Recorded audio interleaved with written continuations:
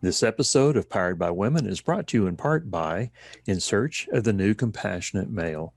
For more information, go to newcompassionatemale.com.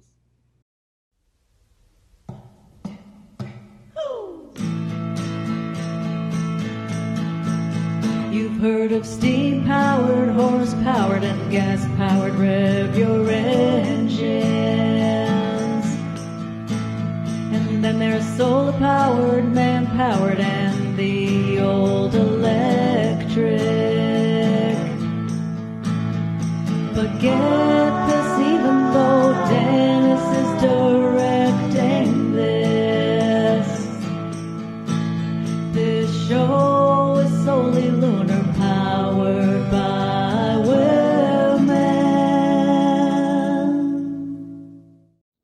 Hello, welcome to Powered by Women. I am Diane Call, your host, and I am so happy that you are with me today because we have a very special guest. And before we bring her on, I do want to thank Clay Boykin for sponsoring this program. And I'm sure as you saw and heard at the beginning of this show, Clay has this movement in search of the new compassionate male, and it provides such a wonderful and welcome balance, especially as we women, or who identify as women, as we are learning even more so how to be unapologetic and fully present in our lives. You know, claiming our space without apologizing.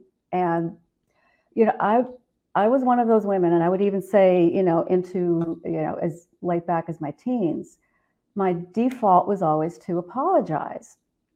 You know, that old stereotype of somebody would bump into me who I didn't know, I'm sorry. And I had a friend that would call me on it every time. And then I would apologize for apologizing.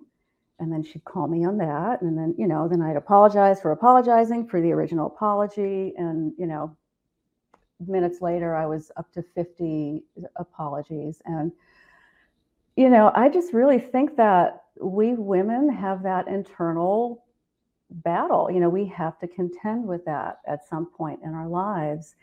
And I cannot think of a better guest than to explore this topic with, and other topics, because the show, I am always open to whatever comes up in the conversation. But our guest today, whenever I watch her or whenever I hear her, I think of confidence, and she just has this quiet power about her.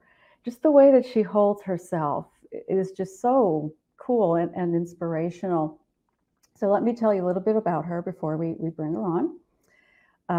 Musical expression, educating and imparting knowledge to others are such strong guiding forces in her life. And she is a singer, songwriter, multi-instrumentalist.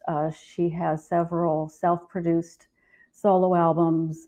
And she goes by the moniker of Nerd Queen. And I cannot wait to learn more about how Nerd Queen came about. She's also a second grade teacher. She's a vocal coach. She gives music lessons. And she also coaches new and aspiring artists so that they can realize and manifest their creative dreams, their creative goals, finding their creative voice. And in my opinion, she is a wealth of knowledge and life experience. So let's bring her on, Monica Arrington. Hi. Hello, Monica. Hi, Diane. I am so happy that you are here today. Same here. Thank you for inviting me. Oh, absolutely. Absolutely. I would like to start with, Monica's moniker of Nerd Queen. And how did that come about?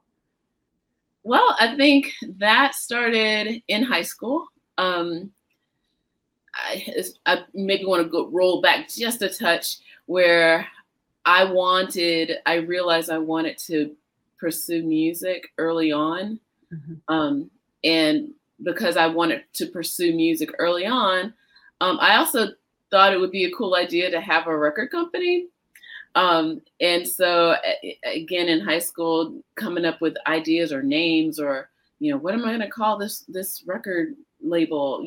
So I came up with the idea of Nerd Queen because, first of all, I value education, and in the circle of associates that I ran with in school, like we all valued education. And so I, figured that, well, if I'm a nerd, I want to be number one.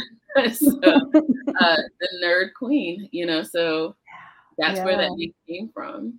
I love it. The first time I heard it, it got my attention just right away, and just got my curiosity going too. Yeah, from one nerd to another, and embracing that. So you were born in Indiana, and then your family moved to a farm in Alabama to live, as you said, an alternative lifestyle. And I'm curious about that. I just wonder if you could discuss that a bit. Yeah. Actually, again, rolling it back history-wise, like both my parents are from Alabama. And so when they moved, each one, separately before they met each other, moved and ended up in Indiana. Both families knew each other, but they did not know each other. But eventually they, met each other, got married, and then moved back to Alabama to my mother's family farm, estate, land.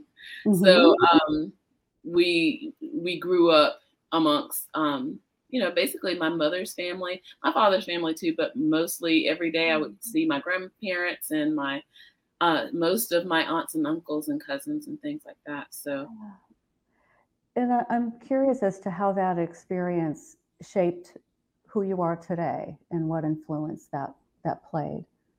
Yeah, I think that was the key to a lot of it. I know my dad, talking with him, he wanted to get away from, I guess, neighborhoods and suburbia and city life.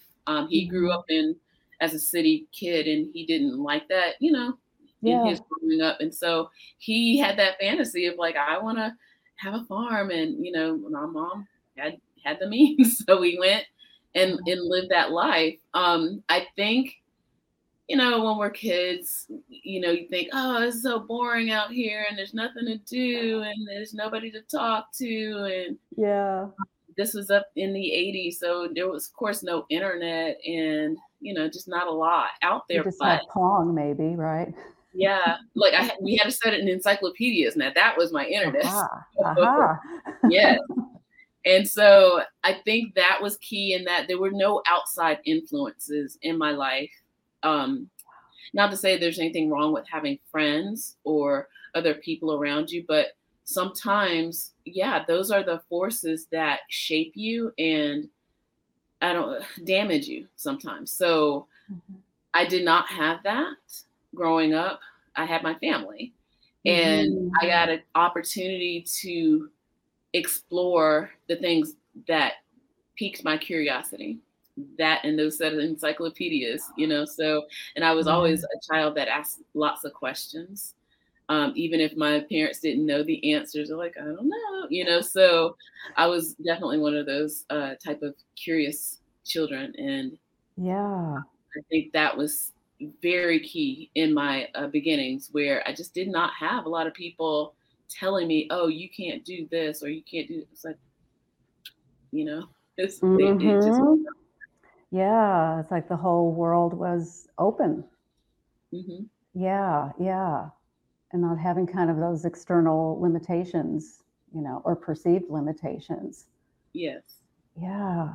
And, one of the first things that I learned about you is that you were, or are, I should say, trained as an opera singer.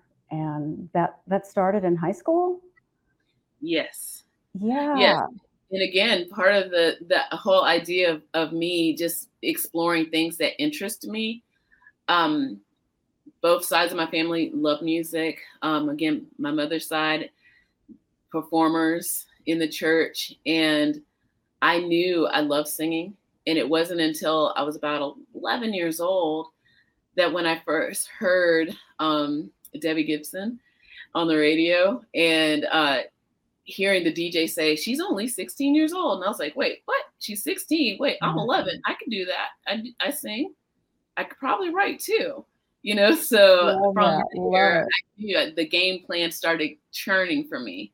I was like, well, whatever she did, I need to figure out what she did to get there, And from there, I knew like she took a lot of training, learned from her biography. She took a lot of training. It's like, well, that means I need to take a lot of training. And because I didn't, again, have people tell me like opera is only for this kind of person.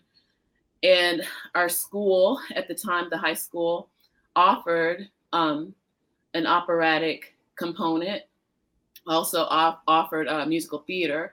But I was like, well, I want to do the opera. If there's lessons to be had, I'm going to take the opera because I feel like that's going to give me more of what I need. So from there, I took it very seriously, almost like scrutinizingly seriously, where I had to unlearn a lot of things in college. Yeah. That just shows such boldness and courage, because not many people are drawn to want to sing opera at such a young age, because you really put yourself out there, and that voice is so prominent. And I am curious about what it was like for you when you first heard that voice come out of you, when you felt in alignment with it. I am so curious about what that was like. Again, it happened in high school. Again, I think because I was so like in my own brain trying to get it mechanically right. And that's what I mean by unlearning some things. I was, again, super, super determined on, okay, I want to do this. I have to stand this way. The posture must be this way. And it wasn't until about a year in doing it that there was still some kind of block for me. And that was I like to call it now, embodiment part of it, and just be, not think of it, just be it. It, just let it come out. So the voice itself finally came, I think around when I was 16, almost 17. And it was just a matter of, I know it, relax and let it be. And that's where the voice was there. Yeah, how powerful, and as I'm listening to you, I can't help but think how cool that would be if young girls, if it was like required training, to take some operatic training as a young girl, because, it builds confidence and just standing fully present, unapologetic, Oh, yes. And then there's, of course, the whole attitude of it, too. So my teacher, a couple of my teachers had some wonderful teachers, but she sang for the Met for a couple of years, and moved back to Alabama for family and things like that. And so you get the whole experience of being literally the diva. And there's no, just, don't apologize for being the diva. Your body, what you need, because again, you get the training physically, and you just tell people, look, this is what I need. And you can't cower in that, because it's your body. They don't know what's in your body. Only you know what's in your own body. So I got that whole experience from my teachers at that time. And do you, when you do vocal coaching now, do you have, younger women, younger girls that you are imparting that type of knowledge to? Oh, yes. That's a part of it. It's like, you must know yourself. Don't let that's again, throwing in a lot of the life coaching and the artistic development, the work. It's more than just singing the notes. You don't want anyone to think of, it's a career, just like any other career. You want to protect your instrument. You want to protect the longevity of your craft. I don't want, well, yeah, I give people those cautionary tales of those famous, singers who had to have the operation because they didn't take care of their body, and they let other people overwork them and extend them for the sake of um, the masses. Like, oh, if you don't do this now, and if you don't do this engagement, if you don't do this, we hear these stories of, people having exhaustion and I wish more people would know how many famous singers have had that, the operation for those vocal nodes because they did not take care of their body, not because they didn't want to, it's because they didn't listen to themselves and they let other people tell them what they should be doing. I hear such a thread as we're talking about how your early childhood experiences really have influenced that strong inner voice that you have. Yeah. And even with your students and your, mentees, I think that's the correct phrase. Would it be mentees? Yeah. Let me ask you this. Was there ever a time in your life when you felt that internal type of struggle of, kind of over apologizing? Did you ever experience that? Not really. You're sorry, one of the lucky ones. Again, because of how I grew up, and I was the oldest in my family, and I'm gonna pat my dad on the back on this, like Vietnam vet, combat wounded. He was also a feminist and is like, he totally is about women ruling the world. Like he wants women to be in charge, rather than, because he's a man, he knows, he's like, messing this up. We need women.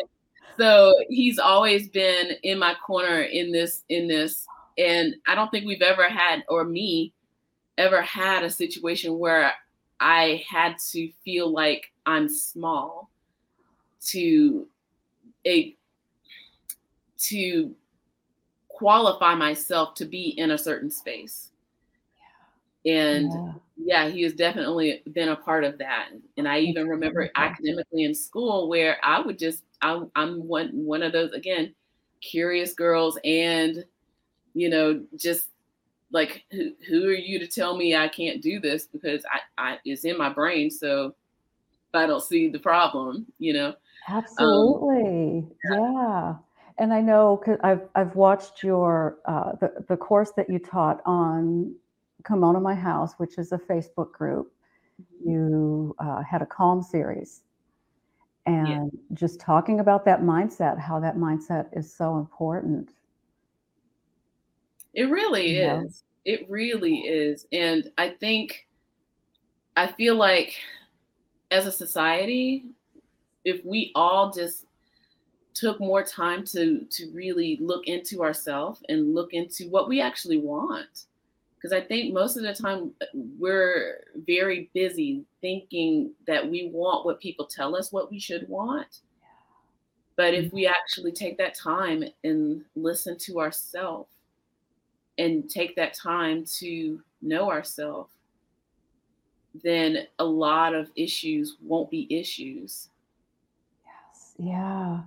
The one thing about the pandemic for me, especially last year, because, a lot of us were in isolation. And for me, it was really grounding myself even more so just within, and being even more in touch with my inner voice, my inner being, my inner spirit. And it is interesting this year, as things kind of roll out a little bit, in having to contend more with those external influences, it really does set off this weird kind of dynamic. Yes. Yeah. Yes. I still am self kind of isolating in a lot of different ways, because I do now have to work in a public school setting. And and as I'm coming out more with friends and associates, and I'm I guess it's called just having that taste of what I had before doesn't appeal to me anymore. Spending Yeah. more time with each other, with ourselves, thinking about the things, at least I'm again now talking about myself, the things I actually want and desire, and telling myself I actually deserve it. Yes. Sometimes we tell ourselves that, oh, that costs too much money and I don't really deserve it. I can, you actually deserve it because you want it. No, Yeah. you know. Yes. And we're all human beings just trying to figure out this thing called life, So we do deserve those things. Yes. Yeah. With your younger students, what do you observe between the young girls and the young boys in second grade? That's still a very malleable age. Yes. And I'm just wondering what you notice. Well, one of the things I do notice is girls tend to be more agreeable, more helpful, that we like to say, and other educators tend to play that up as a positive. Not to say that it's not, it is. And even at second grade and younger, a lot of the kids tend to have a lot of the same kind of wanting to help personality traits. But yeah, it's a majority girls do tend to want to be helpful, want to be agreeable. They don't really speak out as far as like if something is bothering them physically. But emotionally, that can be communicated more than what boys tend to do. More boys tend to have more of that physical manifestation of their feelings. Sometimes we have, and this is where it gets interesting for me, observing how girls who don't follow those traits of being helpful and agreeable get categorized in a not so positive way. Yeah, it's a sad truth, isn't it? Yeah. Yeah. Yeah, I was really curious if, to see that type of mindset, that type of dynamic at such a young age. And we as adults know that perfectly well too, especially as women. Have you ever come across that yourself? You're standing in what you believe and in your truth, and have you ever gotten that type of resistance back? Do you mean in my personal life? Yeah, or personal or professional. Yeah. Oh, yes, all the time. Yeah. In fact, I use it to my advantage. Do tell. I think our audience would love to hear. I think I want to call it like having a sense of guile, where you use the stereotypes that people already have in their own brain and they're trying to put it on you, and you just use it against them. So I don't want to say I'm just all that special as Nerd Queen, but people think I am, and I'm really not. So the fact that I am in the skin that I am in baffles people. I've come to gigs before, and when I started off, I was solo, completely solo with guitar. And so when I would show up to gigs, people who are, putting the show together, and the sound crew and the sound guy will say, "Oh, well, who are you playing with?" And I would say, "Oh, I'm playing with Nerd Queen." First of all, just like not knowing it's just me. And if I have one of my cases that is very rectangular, so you can't really tell what instrument is in it. Most people would think it's like a keyboard or something like that. Or they would be surprised that I actually play an instrument in the first place. And so all of that, knowing that I hate to say most people might come with those ideas already. And when I show up and they're like, wait, what? And I'm like, yeah. And, just go about my merry way, using that to my advantage. I don't get upset about that because that's their thinking. That's not mine. I'm already there. It's like their brain, their thought process has not come into actuality. I am the actuality. Yes. And it confuses them. Yeah. So I get it. Why waver? And I like the word that you used. Why cower to that or take on that definition? Mm-hmm. Or their limited concept of who you could be. Yeah. They, I don't have to argue with them. They already have that in their brain, but I'm actually there. I'm like, sorry, I'm here. I love that. In the music world, it can be prominent. Yes. And yes, I have run into a lot of those things. And I try to go, I don't want to say the legit way. I'm not into gatekeeping and things like that. So one thing I did learn, again, educate yourself on what it is that you want to do, educate yourself. And so knowing that there were gatekeepers at the time, I was like, I need to get around these gatekeepers. I don't want to have to do the song and dance to be successful. I can do other things. And success does not have to look a certain way. Exactly. Yeah. And who wants to copy anyway, right? Yeah. It becomes kind of lifeless. Very true. Yeah. Now your recordings, I do want to touch upon my gosh, your 2 solo albums, self-produced, mm-hmm. You played all the instruments on. And I'm struck by several things. One is knowing that you're a trained opera singer, and then when I hear your softer voice on your recordings, yet it packs such an emotional punch still. It takes such skill, but I love how you blend these different musical textures. Well, thank you. Yeah, so I really hear that unique sound. Yeah, I had a vision of what I wanted. Like, again, even before, I don't even think I really learned how to play other people's songs, quite honestly, because I had the vision. I want to do my own things, even though vocally I did train with, other people's songs. But when it came to my own sound, I wasn't interested in trying to sound like somebody else. I enjoyed different kinds and styles of music. And I knew I wanted a mix. I knew I wanted something completely different. Yeah. So I knew, again, getting that opera training, that the voice is an instrument. And a lot of people forget that. It is an instrument, and you can train it and you can give it the power, whether it's the volume or the dynamic or the timbre of it all, to make the effect that you want. Mm-hmm. So, as a creator, no matter what it is you're creating, it could be a movie, a play, a piece of art. Every brush stroke is a meaning. Every scene in a movie has a meaning.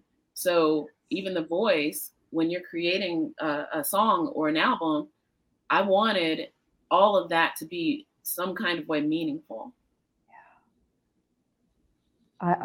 Yes, I agree. Having heard your 2 solo albums, yes. Yeah, Synergy and Profit and Loss, correct? Yes. Yeah. And you also are in a duo, The Hills and the Holler. Yes. And then also in Black Fox. We have to give those plugs in. Oh, yeah. And again, 2 incredibly unique bands. Yes, thank you. Yes. I was also, I think, very resistant to collaborate. And that was another thing once I started doing the Nerd Queen thing.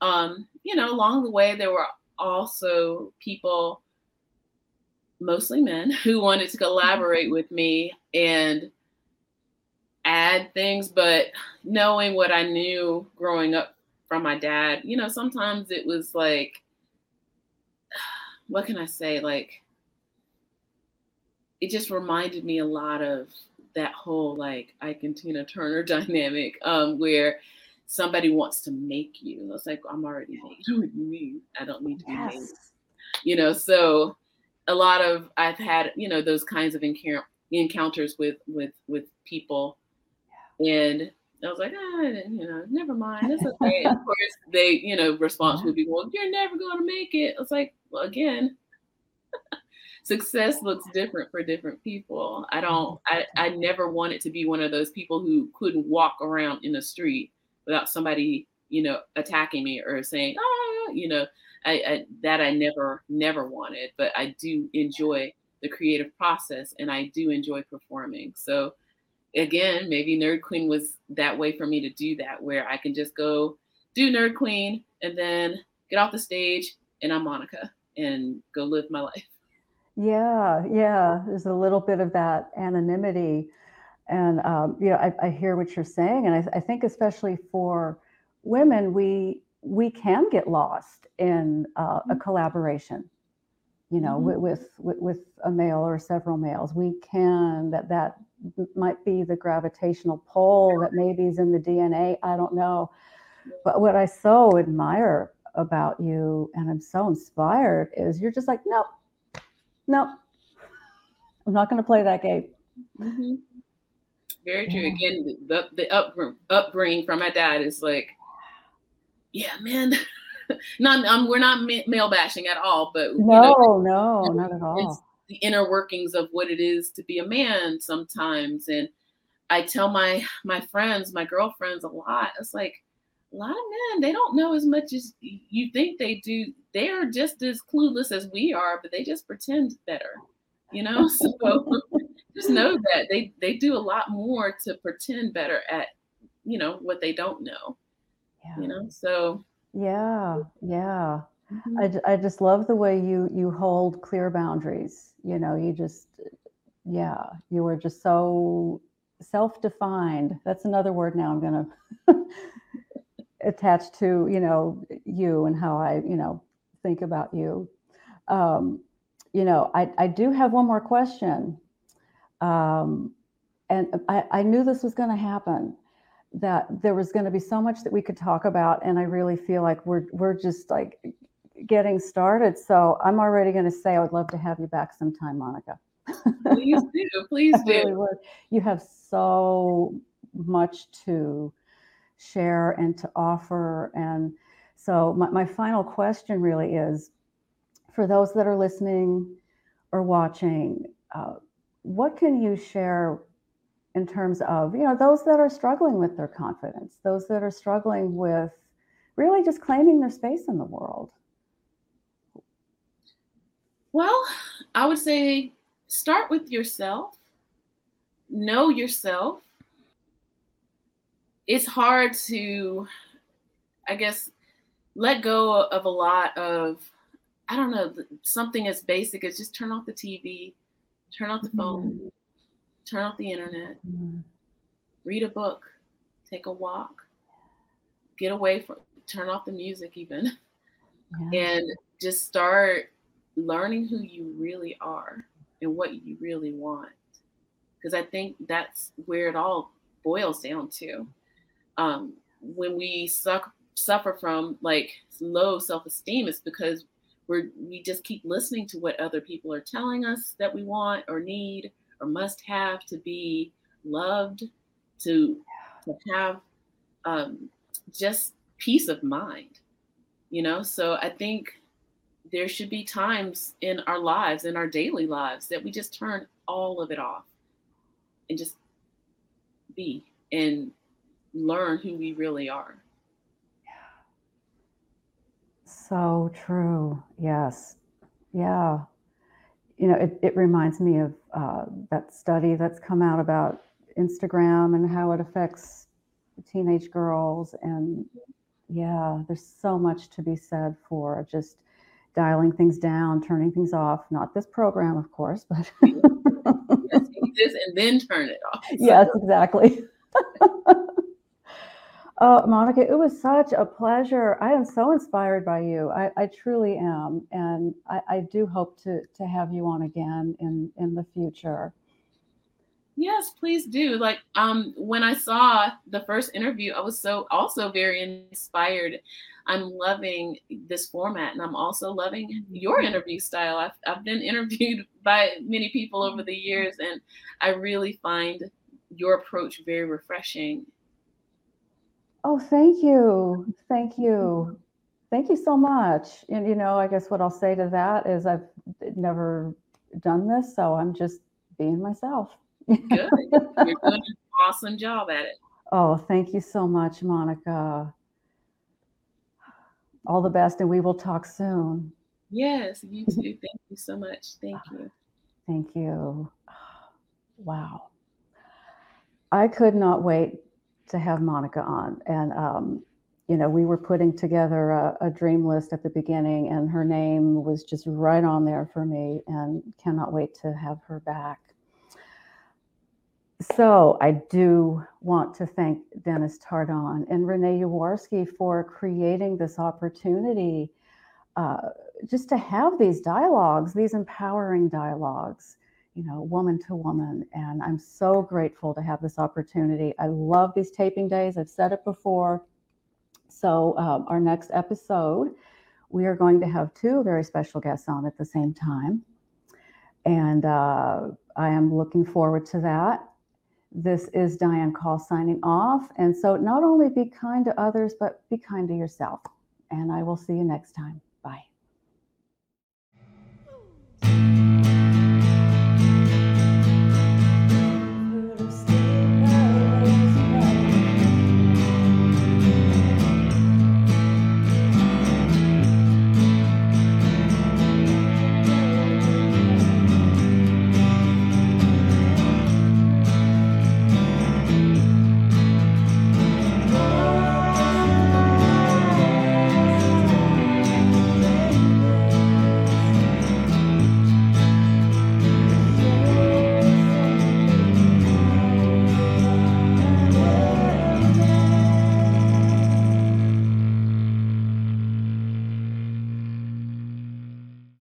This episode of Powered by Women has been brought to you in part by In Search of the New Compassionate Male. For more information, go to newcompassionatemale.com.